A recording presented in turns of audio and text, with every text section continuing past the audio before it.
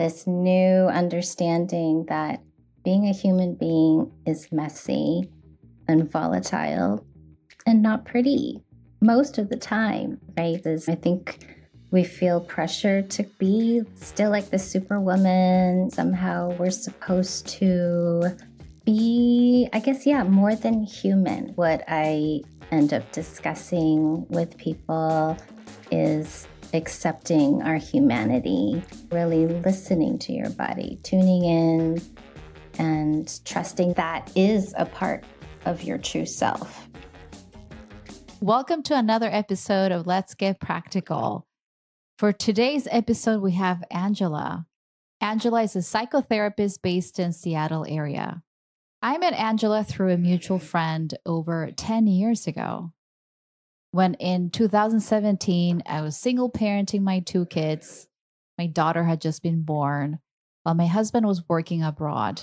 I was depressed, miserable, and in a snap judgment, I decided to reach out to Angela for help. It was amazing to get to know myself better, but most importantly, I felt I had been given the tools to make a better sense of what was happening inside myself. I had better vocabulary to see, acknowledge, and let go of all of these emotions. She says we're all on different points on the journey to knowing ourselves better. Her ultimate aim is to join her clients heal and discover their true freedom. Angela, welcome to the podcast. How are you? Thank you so much, Monica, for having me. It's such an honor and pleasure, and this is super, super cool. Yay! I am so excited to have you, Angela. I feel I get to have a free session with you. But also, I just noticed that mental health is such a big issue that I see everywhere, and all the more important, I think, to talk about and from a practical standpoint. And I thought what you have as your ultimate goal to help people find their true freedom, I thought would be a good place to start. What does that look like? What does it mean for somebody to have this healing and true freedom? Wow, that is a big question.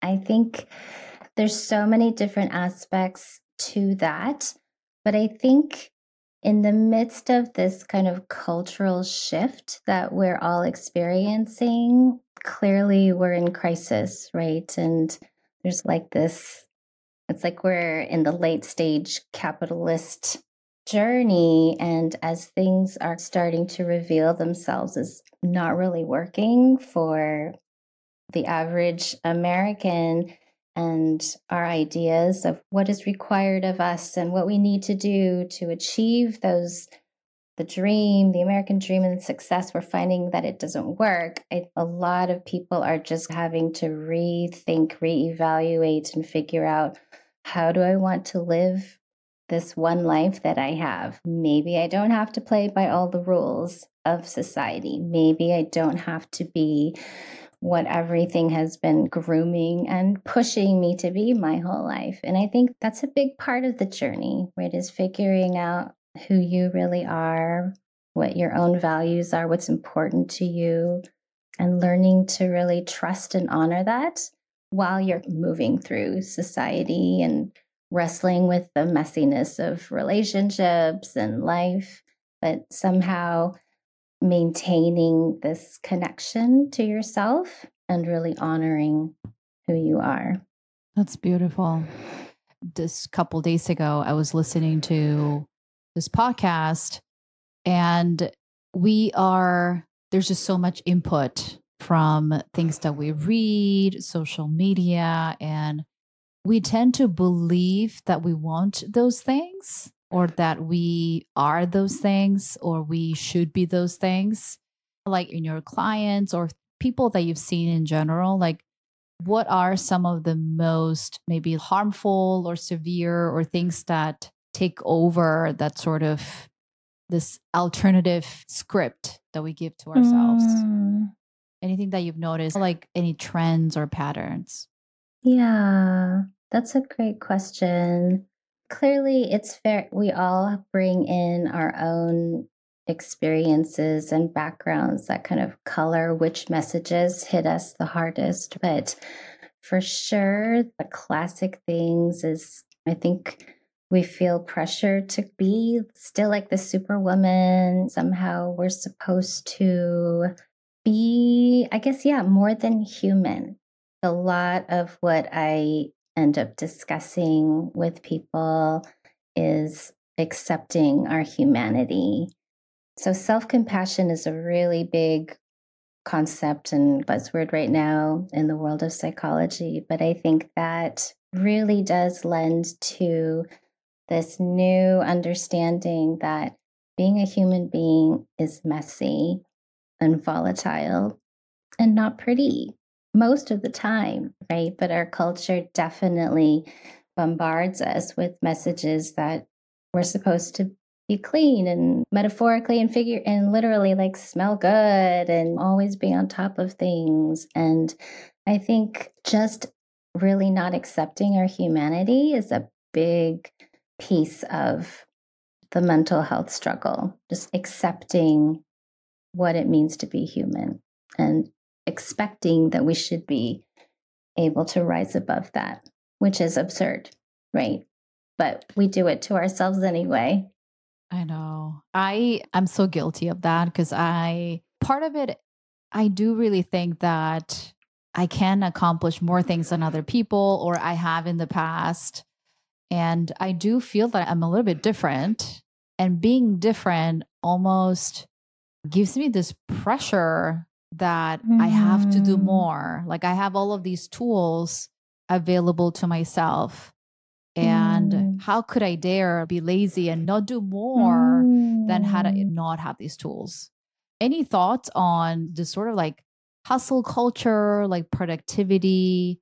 There's so many advances now, even with AI, like so many of these tools that are almost like nudging you could do more, like you are able to do more.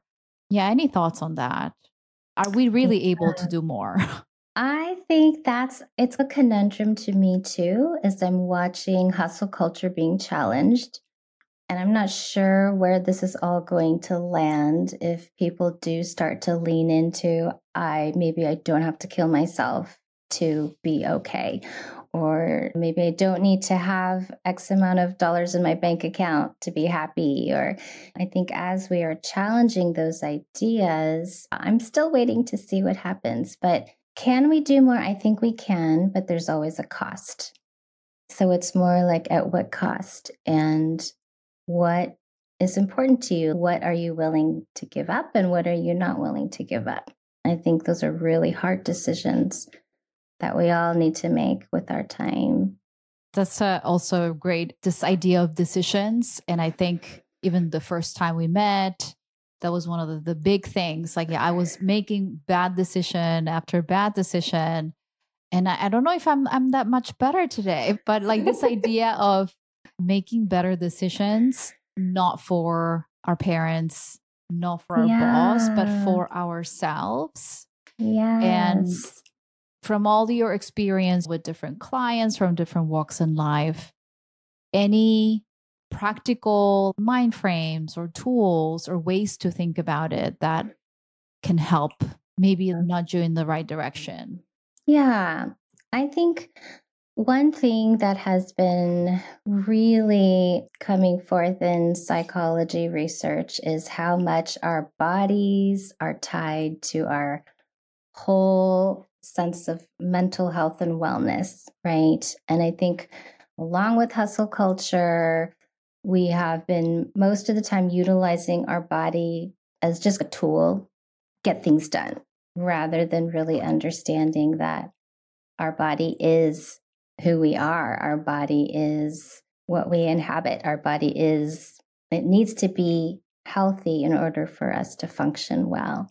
And so I think there's a lot more emphasis on tuning in with your body, listening to your body, not overriding all the different cues and messages that it's probably trying to tell us all the time, right? Stop, or you need more sleep, or Sometimes your body will tell you, don't say yes. Your mind says yes because it has some other goal in mind. So I think from a very practical standpoint, I would suggest practicing really listening to your body, tuning in and trusting that is a part of your true self, right? It's not always. Our bodies have all these other messages that we might interpret from the world, but it tells us something about what our true self needs. And so learning to pay attention to that and be curious about that, and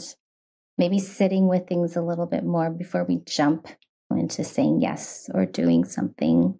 I do think that, I mean, from all the years of therapy or even exercising and meditation, prayer, I am pretty good at listening to my body. But if you had to tell somebody who has no experience listening to their bodies, like they don't know what their bodies are saying, any kind of instructions or I don't, like for me comes very naturally, but how do you explain it to somebody who's just starting to? Yeah, I think, you know, how my work is so individual, right? And so it's very tailored to each person's situation and background. So I don't really have a method per se.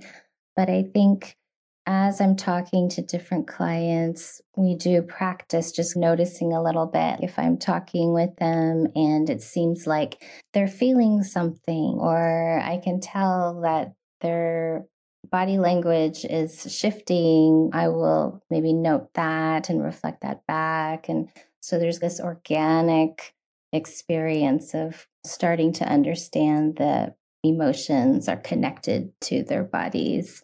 But outside of that context, I think meditation really is helpful, or the body scan meditation. I don't know if you're familiar with No, that, I'm but not. you can find it online anywhere, these guided meditations, but it basically walks you from the tip of your toes to the top of your head in terms of relaxing, and you start to just get more connected to your body, right? And noticing the different sensations and things that we are usually not noticing. We're mostly disembodied, right? We go about our days not really understanding what's happening. And so for people who really haven't had any experience, I think that body scan meditation is good. Yoga is really good because you are, again, being guided to connect to your body and feel what's going on in your body as you do the poses. So those are some good starting points. For me, I am so good at listening, but also ignoring what my body is telling me. So Exactly. I'm living in like chronic burnout, like I think every day. Mm. As in, I'm just so riding the wave. I love working. I love getting things done. And I see the thing moving forward. And it's really hard to stop sometimes. So I don't know if you have any advice for people who are like almost addicted to work, addicted to progress, to making things better. How can we like change that? Again, I don't know if it's this habit or routine. How can we break that pattern? There are a couple of really good books that are out there that do address this as well. I just want to throw them out there as resources. There's a book called Burnout. It's literally called Burnout. And I think her name is Amelia Nagoski, but she writes it specifically for women because we have our own kind of version and flavor of burnout. A lot of societal messages that are also that we've absorbed in terms of needing to be busy and caretaking and always just keeping everything together. We tend to make choices, again, pretty subconsciously that we're not even aware of, right? That kind of just grind us down. That book is really good because it helps you to see more what might be driving you and learning to slowly dismantle that, right? In terms of, again, shifting into what is really important to me versus what do I feel compelled that I'm supposed to do. And they also have some very practical, like, methods in how helping your body to process that stress and all the cortisol and all of the physical manifestations of burnout, right? Kind of self care in a very bodily way. There's another book called Real Self Care, and I will have to look up the author's name for you, but she's also discussing how to make better choices and have boundaries so that you are living more according to your values. It's very similar, but I guess maybe I think it really does require a paradigm shift. Because I think that if it's coming from, I'm just going to try to, I don't know, like it might be more like a New Year's resolution kind of thing if we try to attack it from a more superficial level. I don't mean that in a derogatory way, but just trying to change little things here and there. Those things tend to just not stick.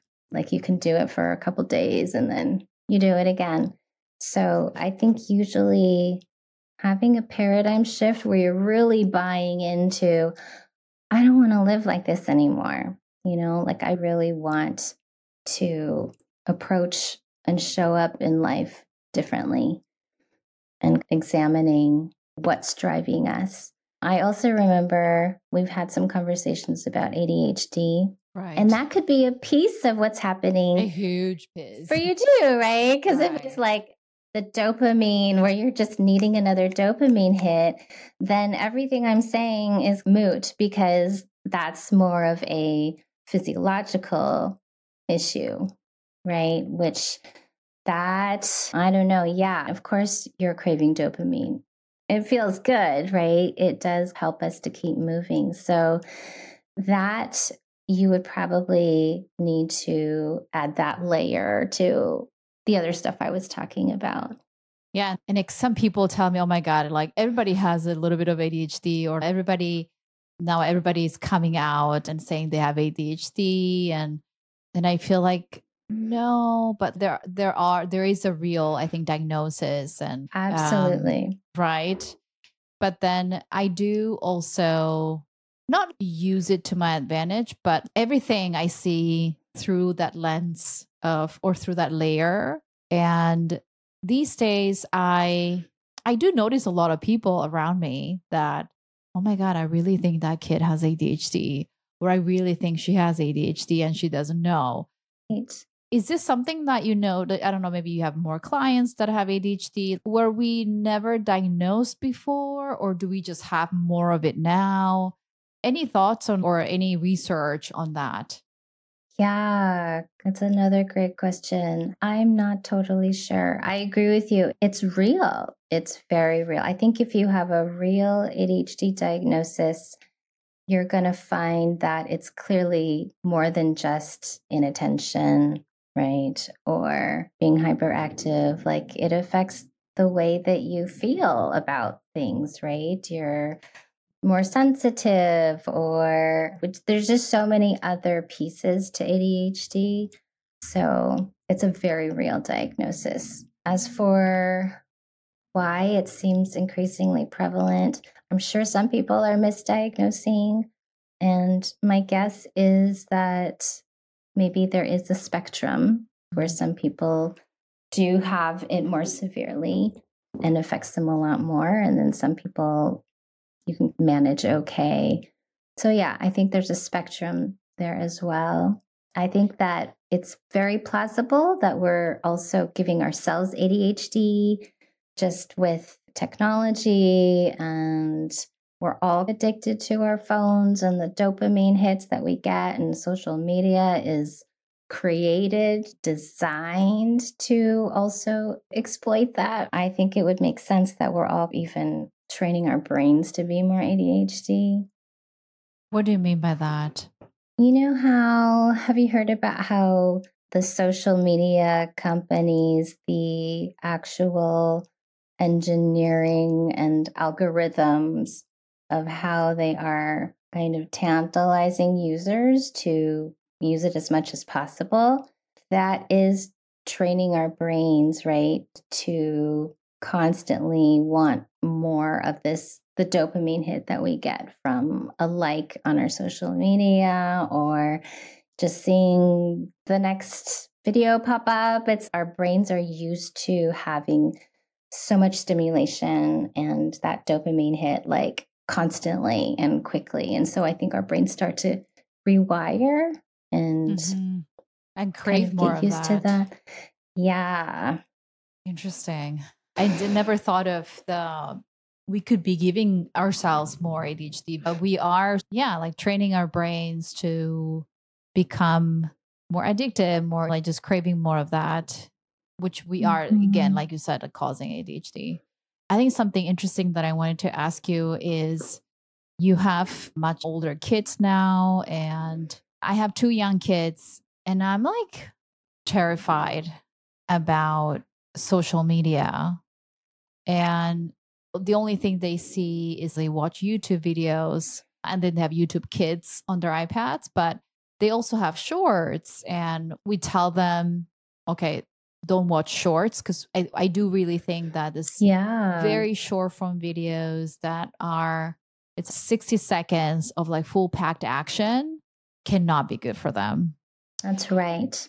But I think I can already see them hiding and watch it while like mom is not looking. And they're only 6, they're only like, I don't know, 7 and 8. And I have no clue how to go about this in the future where they'll spend a lot of time on their own.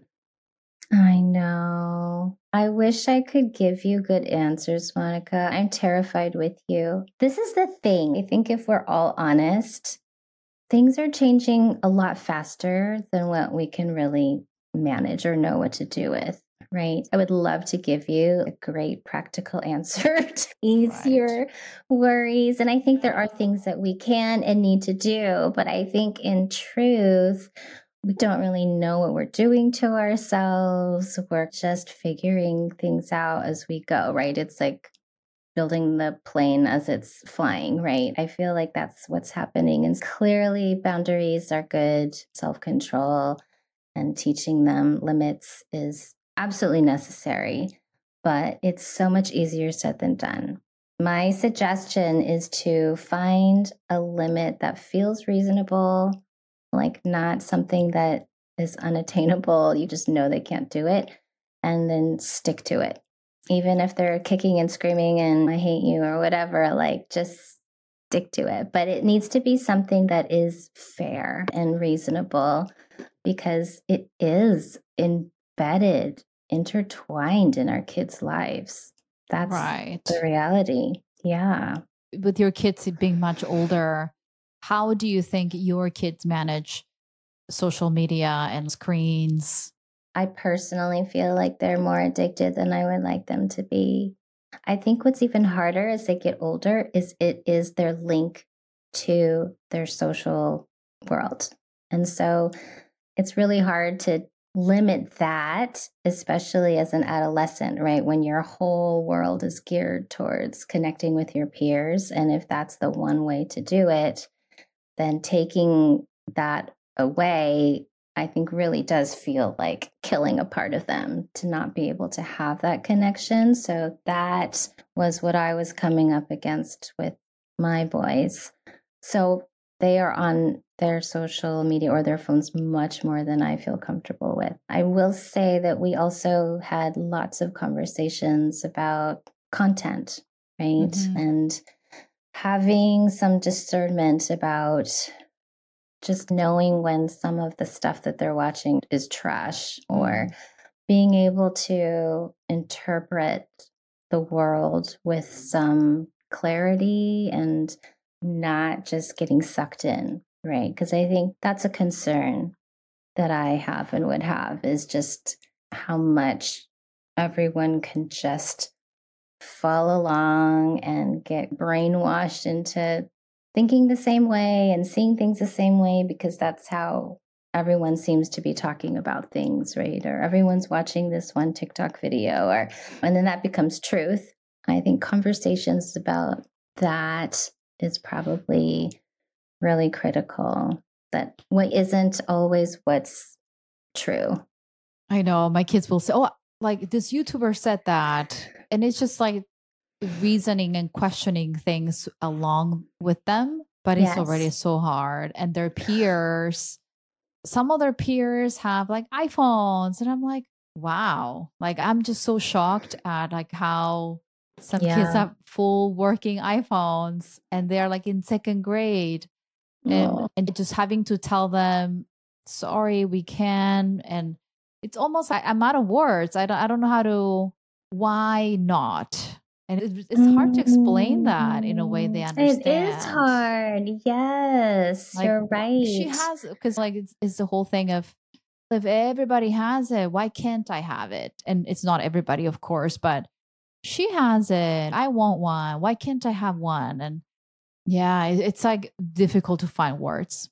You're not ready for this yet. But mommy, you have an iPhone. And it becomes like Exactly. very It's difficult. so complicated. I know. I'll send you, I wish I could remember the names of them, but there were some documentaries that came out years ago that did expose the algorithms of these social media platforms and the addiction and all the repercussions for kids. And I think it would be age appropriate too for your kids to watch, but just from a very almost objective, it's not you saying it, but showing them these studies of all the different negative outcomes from being on it too much. This is, That it's could be not social helpful. network. It's a different No, one, right? Like for there kids was another specifically. one. Yes. If you remember, like I see it coming. I was totally in my cloud of parenting and just worrying about how can I make them eat better, like those concerns. But I now have this like avalanche, like I do not, and I just see it coming, and Yes. and I'm gonna be totally dead. And I'm just trying to like run, but there's no way. So I'm just bracing myself. I I love the really do see the avalanche avalanche. metaphor. It's coming. And Oh I'm gosh. terrified. And they're only like second and fourth grade, right? So even with Oh. men, just this idea of just imagining my son watching porn things. I'm like, oh my, I don't know how to I deal with that. know. Definitely conversations, normalizing it too. Like this is just what's happening and this is what you need to know.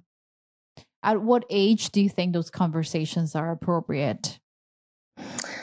I think you said second and fourth. I think the sad reality is exposure is happening at younger and younger ages. Mm, And that might not be too early. my It's God. so sad. I know. And you don't have to go into graphic detail, right? It's just alerting them. And I I'm not kidding. Like, to my horror, I think I'm really naive, but they would just download some games for kids, and I would notice, oh my God, these ads were terrible. horrifying. And I'm Yes. like, oh, and I don't, it's almost, I don't want to talk about it because like, I don't want to amplify, or I don't want them to Right. pay more attention to that. I Right. know. And then it's the moment of, okay, I'm deleting this app. or Yes. yeah, it's, I think it's just such a, I don't know, like mean way of building these things that you're targeting through this child Oh my apps. gosh. And this like advertisements were trash. So at some point I had them hide the the ads with their hand, and they would do it, okay, ad Mm, time, and then they will take it mm, off. But recently I've been telling them about, again, trust your body. If you think this is something that you don't want mommy to mm. know, it's probably not a good thing. There you I'm go. giving them things, so I'm That's like, great. but it's just if you think something, somebody killing each other, somebody naked, all of those things probably are not good for you. What do you think? And they'll say not good for Yeah, us. But then it's good. a lost cause. We've lost already. It's not a lost cause. But I understand. I think that parenting my boys through their teens, I felt that a lot because it just felt like, yeah, you're fighting against the entire like global movement, right? So There's this like commercial interest behind all of this. I know. But I will say, now that they're more like young adults, do not give up.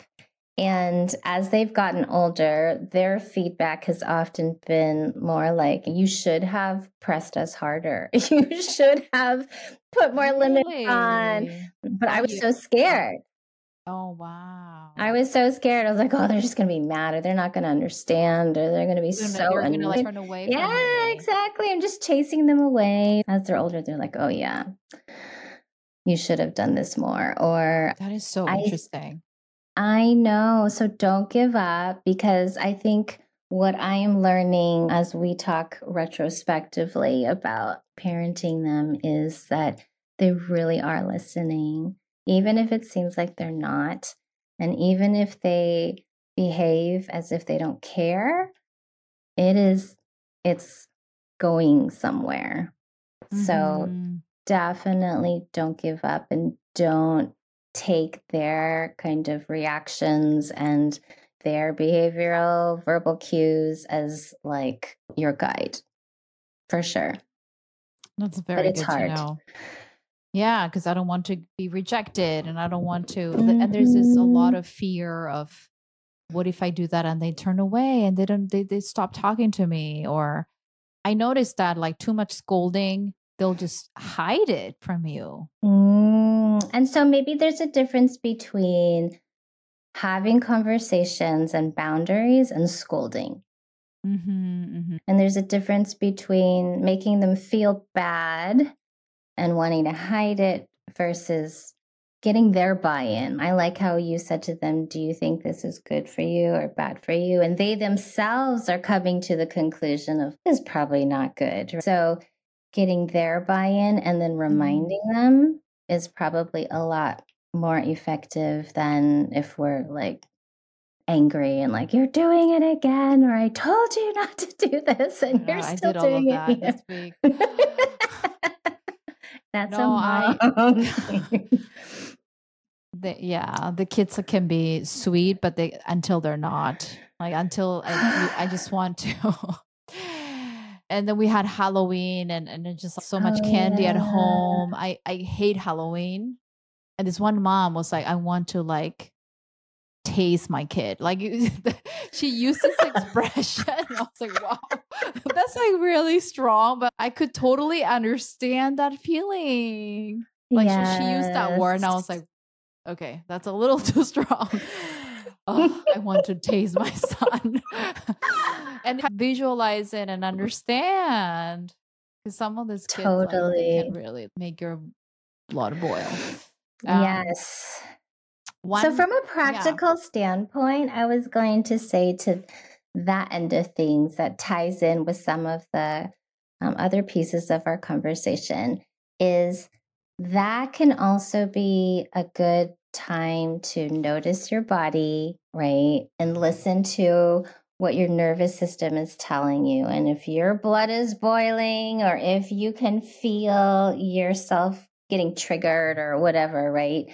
Like, those are good moments to listen to your body and probably don't talk or calm down, right? Like really tending to your body first and getting yourself more regulated so that you can make a good decision, right? Because if we make decisions when we're dysregulated, when we're already feeling threatened or overextended and stressed out, the likelihood of making a good decision is just a lot lower. Right. So even just practicing going, okay, I can tell anything that I say right now is probably going to be super harsh, or maybe I just need to calm down first and then have a conversation with them about it later. I don't know. I made all those mistakes today. I was just like such Oh, a we all mean, do. and I was just such a mean and terrible mom. And I just, why do we do that? It's just like, why does that being like fire coming out of my mouth? Why does that make me feel like instantly Better. better? I think it's like a release valve, Right. right?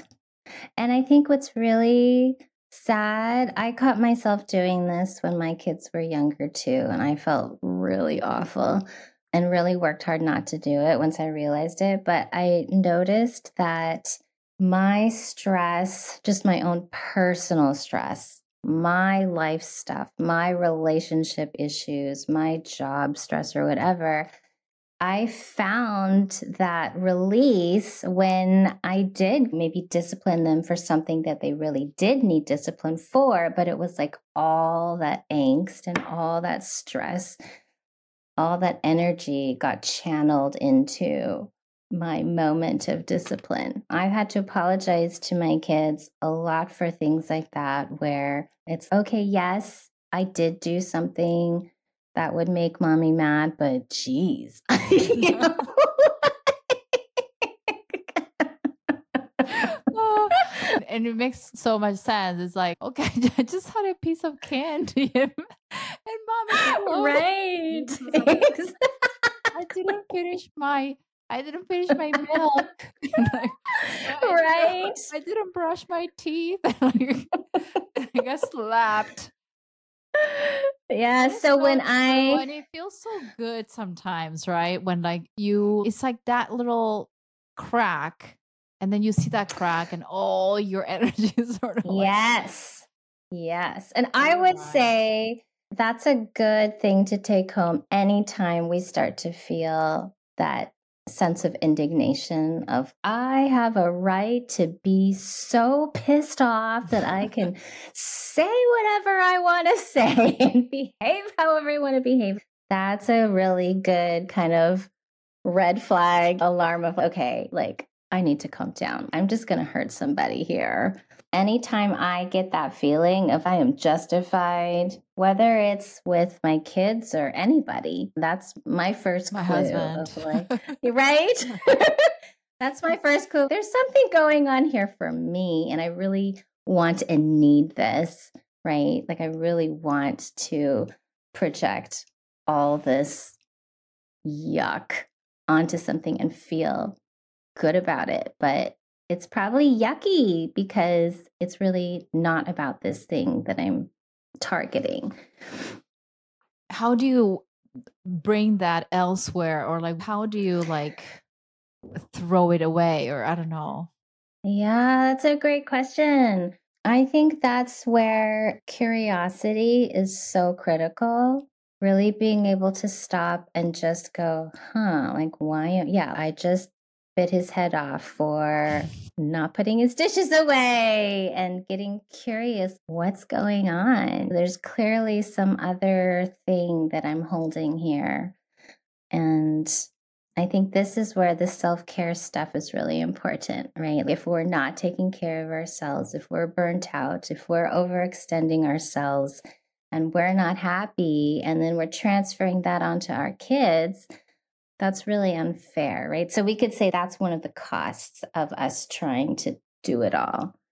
And so having to assess, is that cost worth it to me? Like, if I'm going to do this thing, it's probably going to make me more stressed out, and I might be in a worse mood, and I might not be very patient or whatever. And really having to calculate, is this worth it to me? That's awesome. That brings the whole thing like home. I did have another question for you that I've been seeing in like articles, and this idea of like loneliness. Like we're all like hooked up to our Mm, like phones and like socially very yes. activated, but I've been reading about this like loneliness epidemic, this like Mm-hmm. relationship recession, like friendship Yes. recession or something. Anything that you've noticed, I don't know, in clients or like things that you have been reading, is this like real? Is it just articles that are like, It's or real. people feel that It's way? real. I think especially post-pandemic, right?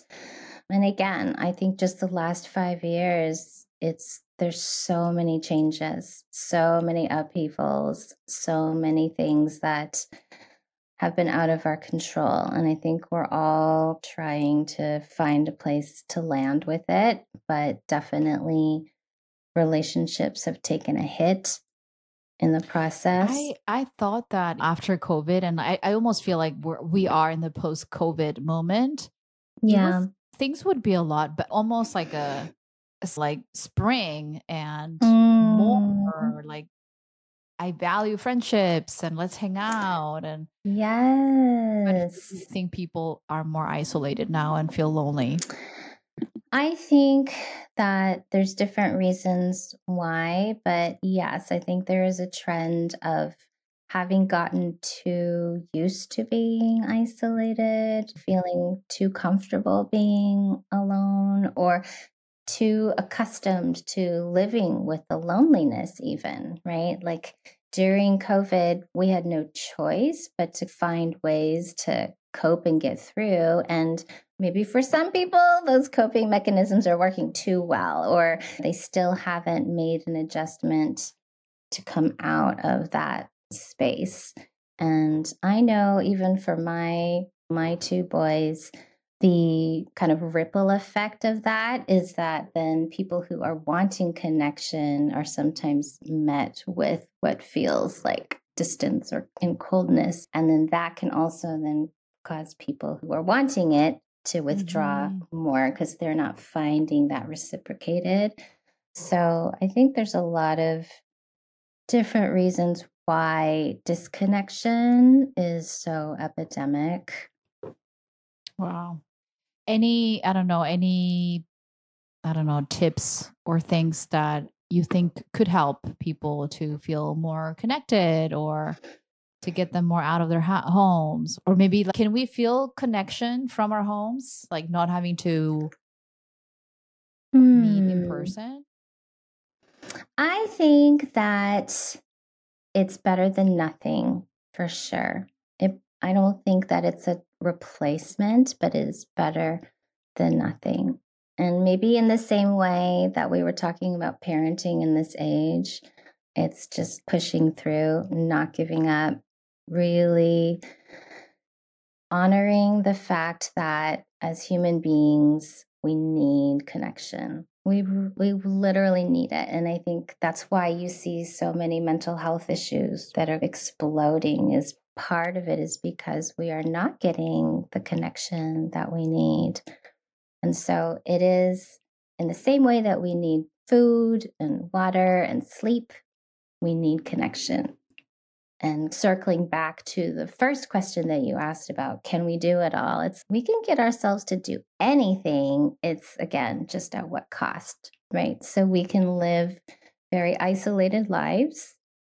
We could do it, but there is a cost to ourselves, to our society.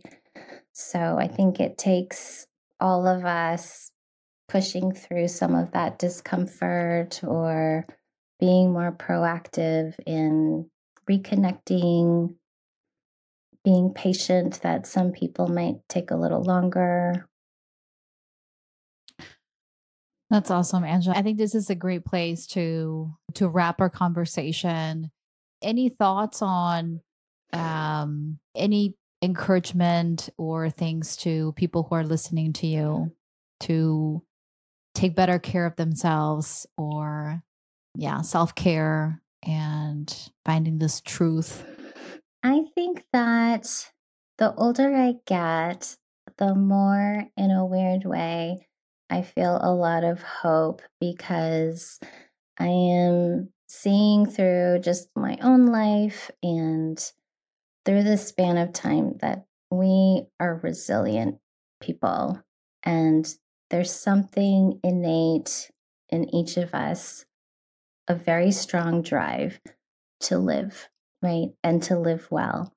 And I think that kind of just really embracing that as part of the human spirit and part of the human journey, that it's no one said it was going to be easy. And we live, especially in a very hard time right now, but our ability to transcend suffering and to make something beautiful in it and out of it, I think is, it's a miracle, but then it happens all the time. I hope that people will just keep fighting, keep hoping, keep believing. That's awesome. Thank you, Angela, for coming. Thank you. Thank you so much, Monica.